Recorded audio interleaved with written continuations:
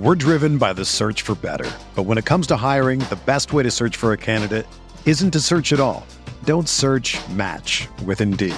Indeed is your matching and hiring platform with over 350 million global monthly visitors, according to Indeed data, and a matching engine that helps you find quality candidates fast.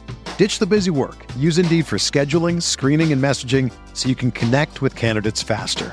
Leveraging over 140 million qualifications and preferences every day, Indeed's matching engine is constantly learning from your preferences, so the more you use Indeed, the better it gets.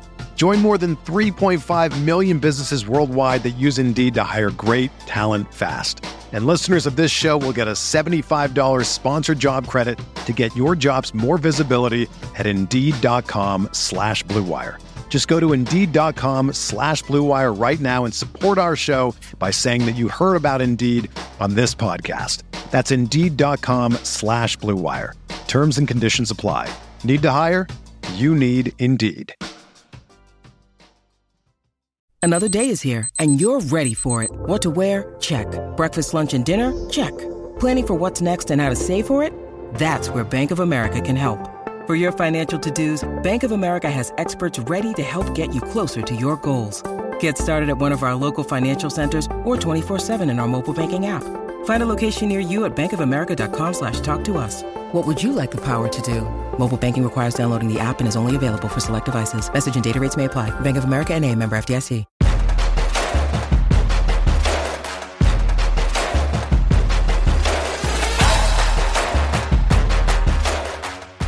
Hello, friends. Welcome to Spike Week. I am Eric Beinfor, your host, Eric Beinfor. You can find me on Twitter, as always, at Eric Beinfor. This episode is kind of funny. This episode of this best ball show, brought to you by rotogrinders.com, is kind of the polar opposite of what we talked about in the last episode. For those of you that listen, watch on YouTube, listen on the RotoGrinders football podcast feed. It's the opposite. It's basically the polar opposite of what we talked about last time. The downside, what seems, both of these subjects seem like counterintuitive. So I think that's the big important thing to talk about holistically, talk about from a macro perspective, is just how some things that appear logical are actually maybe things that we should be either concerned about or excited about, depending upon, whether that logic is positive or negative. And so last episode, we talked about how maybe some situations that seem uncertain from a volume perspective, the example I used relatively frequently was the Cowboys passing offense. We don't really know how the volume is going to break down between CeeDee Lamb, Amari Cooper, Michael Gallup, even Zeke and Tony Pollard, the tight ends, the same situation with the Bengals passing offense. There's a lot of them like that. But when they have potential to score a lot of points, and these players are really talented, there's a lot of upside in the offense. There's a lot of reasons to bet on that offense, assuming the draft cost is relatively appropriate, but there's just a lot of reasons to bet on the upside that comes with that uncertainty. On the flip side is the downside and the risk to players that project for huge volume. And you're like, how can that be? What does that mean? If a guy's going to get the ball a lot, that's a good thing, right? For fantasy football. And that is true. However, we have to start kind of by assessing the market really on every player, but certainly on players who project for a large amount of volume.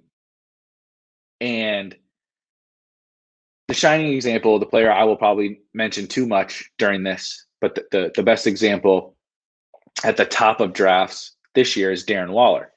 I like Darren Waller. This is not a pound on the table and say fade Darren Waller episode. That's not what we're trying to do here. I have drafted Darren Waller, and I think every player, including Darren Waller, fits pretty much every player. I don't want to say every player.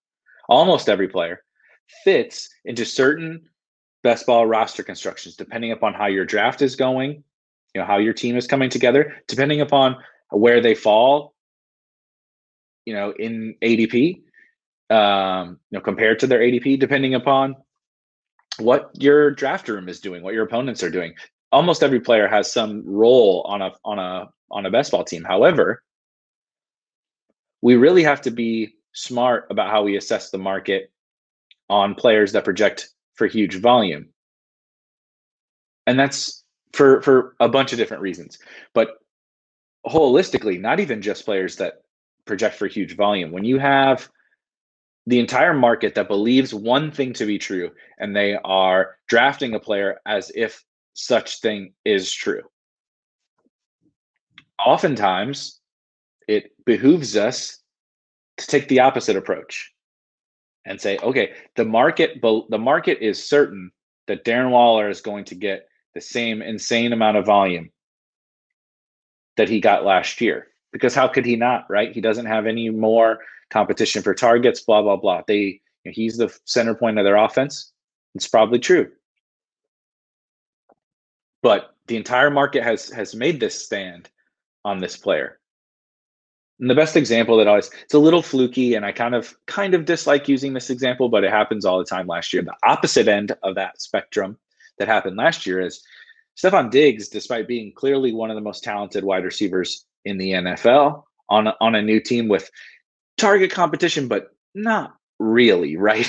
John Brown and Cole Beasley and such were kind of target competition, but Stefon Diggs was clearly the best wide receiver on that team. And clearly, just due to that ability, had the potential to earn a massive share of the targets. Now, we didn't.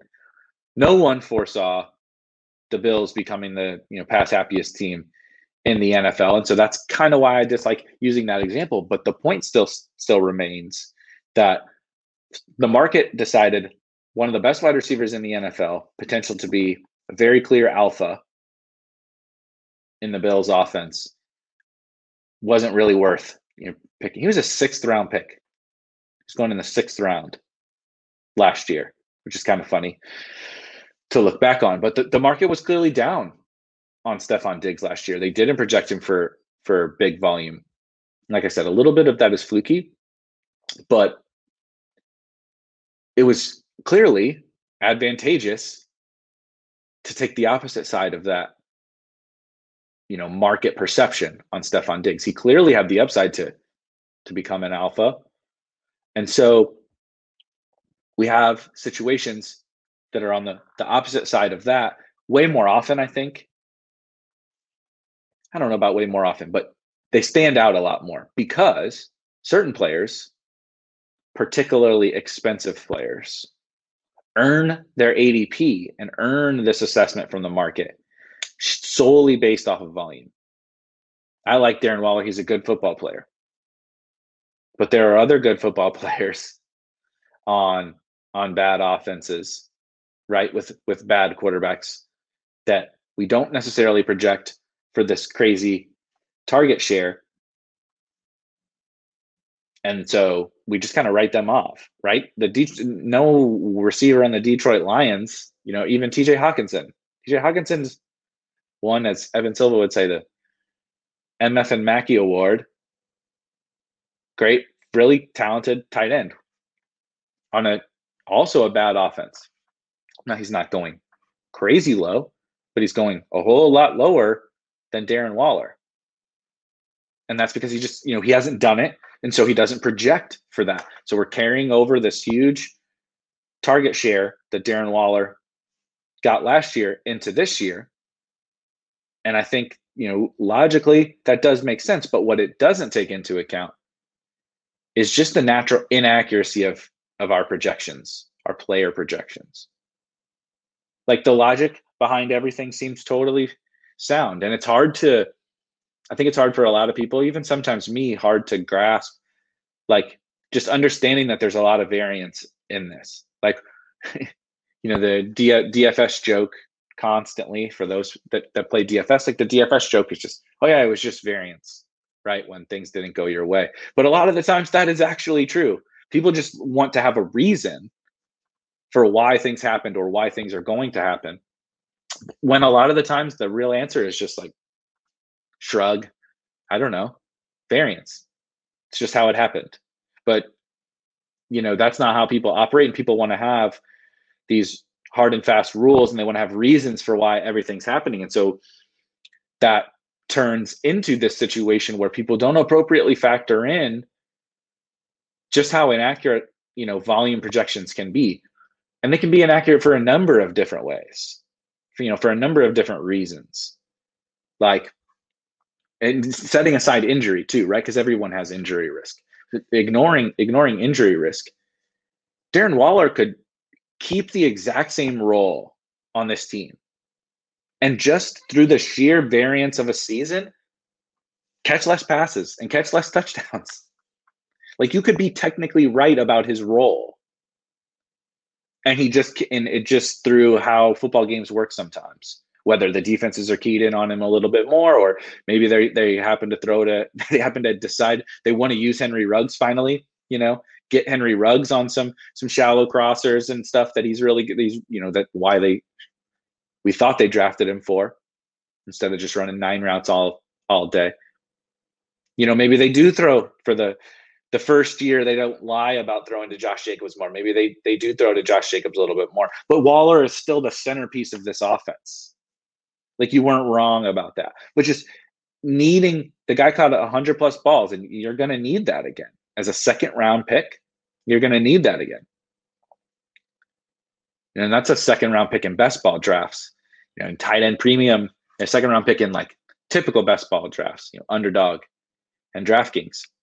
In tight end premium, we're talking about like the 4th overall pick. And I get why he goes the 4th overall pick.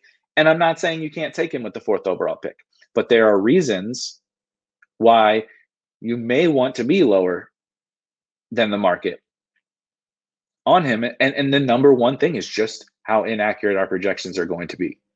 And there, sometimes, like, it could just be variance. He could have the same role as he had last year, but he just doesn't, maybe he doesn't have the insane game he had against the Jets and we knocked 10 catches off right there. There's just a lot of paths to our projections being wrong about players. And the hardest part is that a lot of the times it's not explainable, right? Because it's usually just variance. The other thing that we don't think about is, what if the Raiders are a little better? I would make the argument that the projection inaccuracy is more likely to be that the Raiders are just that bad. And so people are overvaluing this alpha role. I don't know about overvaluing. People are valuing this alpha role in a bad offense because, it clearly makes you comfortable with just how much volume he's going to get. He doesn't have target competition. So, like, I can just lock him into X targets every single week, right? X catches.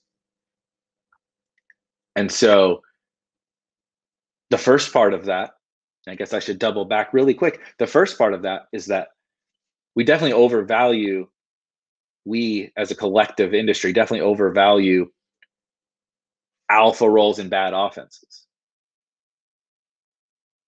And that's like partly because of this projection thing. It makes us feel really warm and fuzzy, right? Okay, I know that they're not going to score quite as many points, but I know that he's going to catch 7 balls. When in reality, we want you to be in a good offense. That's where the ceiling comes from, is when you're in this great offense. The Dallas Cowboys are going to score a lot more points. The Chiefs are going to score a lot more points than the Raiders. So even every week that Kelsey doesn't catch 10 balls, he still could blow away the competition at tight end, because they're going to score 30 plus points every week. The Raiders are going to be limping most weeks, limping to 17 points, And so you need every single one of those catches. And that's harder to achieve, and it creates more inaccuracy because it's really hard to get that many targets and catch that many balls when Derek Carr is your quarterback and your teammates aren't good. Your teammates aren't helping you. But the opposite can also be true. Maybe the Raiders offense is a little bit better. Maybe Henry Ruggs is, turns into a good football player. Maybe John Brown is a better fit in this offense. I doubt it, but maybe John Brown is a better fit in this offense. Maybe they run the ball well. They want to run. They want to run the ball. Maybe Josh Jacobs has a good year.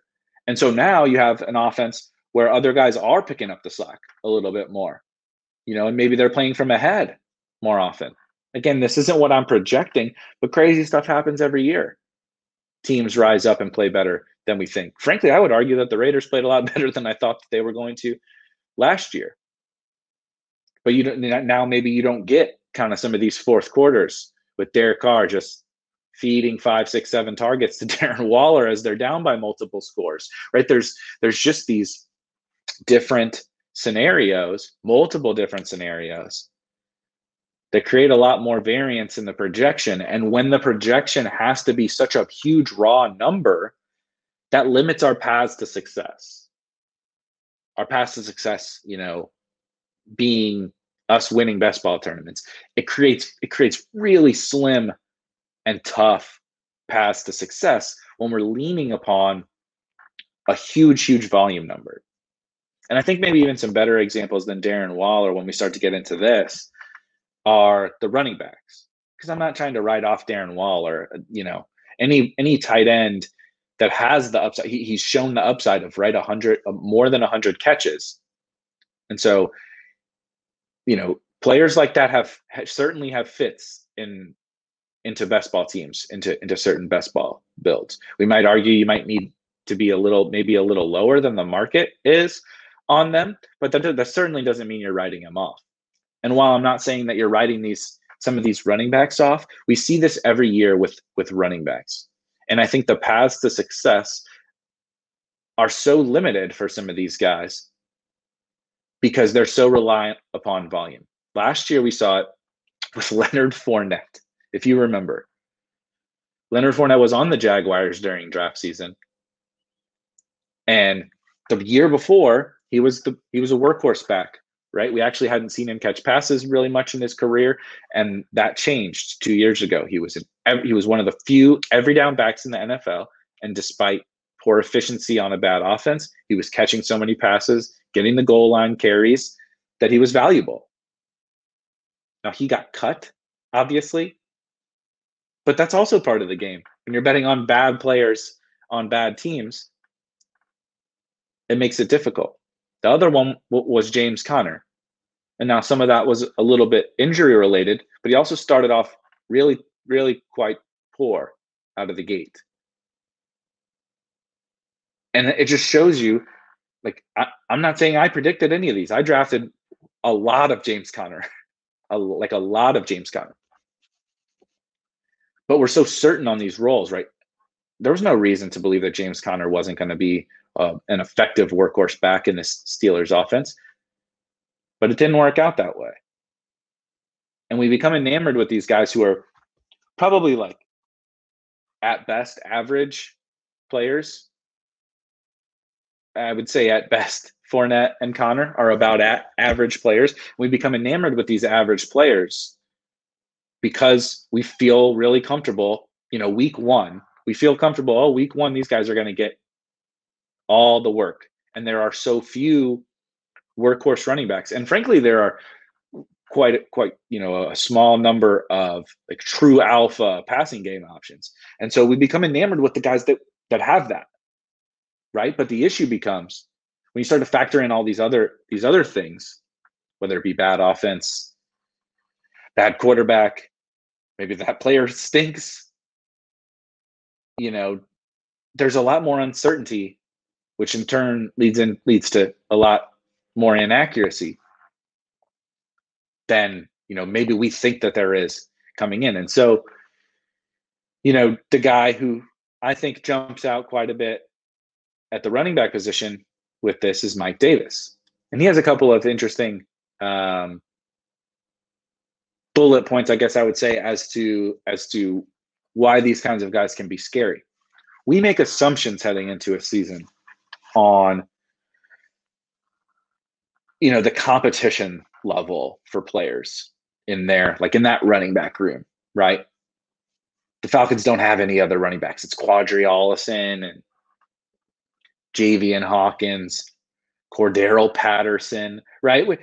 And we just saw Mike Davis play a workhorse role in, relief of Christian McCaffrey. And so we feel so certain that he should get all the work in that backfield, and he's certainly going to play on third downs, and he's certainly going to play at the goal line. But we don't know that, right? Just to be blunt and totally simple, I would project that too. But Mike Davis is a fine player, and he actually looked pretty good last year. But this isn't some game-changing running back, right? He's still not Christian McCaffrey. He's not Saquon Barkley. He's not Alvin Kamara. He's not Derrick Henry, whatever. And so he's on what's maybe a significantly worse offense without Julio. The upgrade to Arthur Smith is nice, but maybe a significantly worse offense on a team that's probably not winning a lot. And so while it seems like this type of player should generate all this volume to make him, a fourth round selection, there's a lot more uncertainty around that than, anyone really wants to give credit. That uncertainty means you don't have a very clean path to success. Your path to success is solely this workhorse role, right? There's all these running backs getting drafted throughout the entire draft, but also at the top of drafts. They don't need, Alvin Kamara is one of the top picks in the fantasy football every single year, and he doesn't need the workhorse role to pay off, right? He's never had it. He's never gonna have it. It's not how they operate. Even Derrick Henry. Derrick Henry still doesn't play third downs and still doesn't catch passes, but he's earned a huge role, a huge fantasy role in the fantasy landscape without it. And so, there's really not only upside on those guys, but it creates paths to success for all these other players, because if we're wrong on the low end, that's okay. We're expecting them to be, 50, 60, 70% backs. When you need the player to be the 100% back, and then you factor in, maybe it's not a very good team. Maybe they're losing in the second half, and why is maybe a tanking team giving Mike Davis 100% of the snaps? They're probably not, right? And then you factor into the best ball tournament aspect, where you have to get to the playoffs, but those late weeks, those final 3 playoff weeks, are the most important weeks of the season. And so, do you have a payoff for that kind of a player? Not only do they need the volume the whole entire year to help get you there, because that's the only way that they're going to provide value, right? They need a workhorse role because of whatever issues that there are with their situation or their personal talent. You need all that volume the entire way. We know how uncertain that volume can be. And then you have the issue of the fact that they have to be doing it months from now. It's not just about week one. And I think sometimes we struggle with that too. That it's not just about week one and how we're projecting a guy week one. I think Mike Davis probably does play the majority of the snaps week one. But what about late in the season? Atlanta's not going to be very good. Spoiler alert. Their defense is still bad. Matt Ryan's getting older and Julio is gone, and they have no cap space. That's why they traded Julio. So you have a journeyman running back who's a fine player, but what in week 15 or 16, when they're out of the playoffs, are they really giving Mike Davis 100% of the touches? I want guys that give me a payoff that win me $1 million, right? Ultimately, is what we're trying to do. We're trying to win $1 million in these huge tournaments, or 100,000 or 10,000 or whatever it is in the contest that you're playing in. And so all these different factors have to come into play.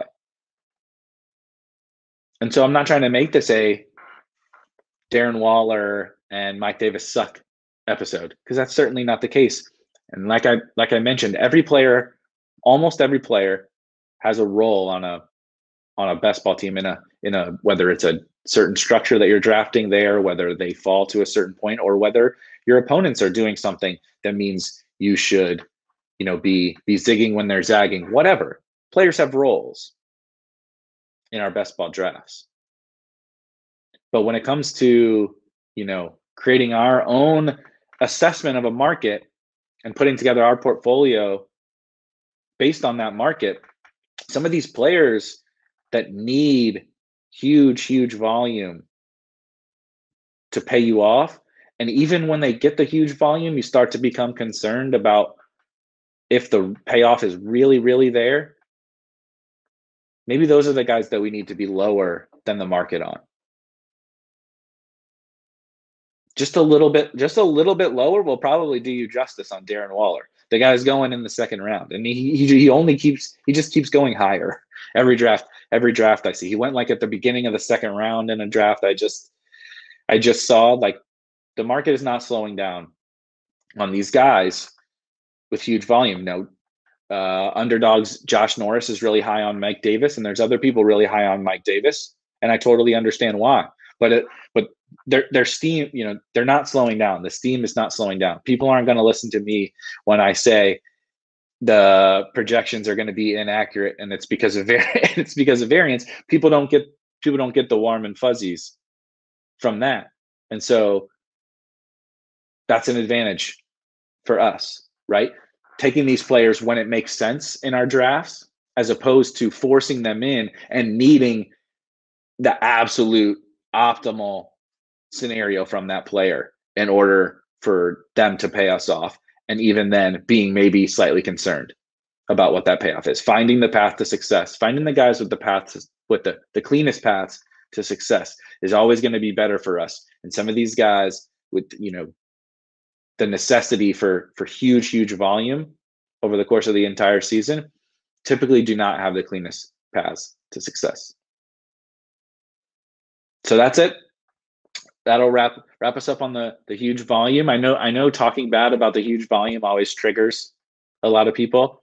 So maybe we'll get some people triggered. As always, if you have any questions, comments, feedback, hatred, whatever, you can find me on Twitter at Eric Beinfor. Leave me a note, drop a comment, drop us a like, subscribe if you're watching this on YouTube, and I will be back shortly going through. We're going to be really starting to hammer out some of these different strategic discussions, and I will catch you guys next time.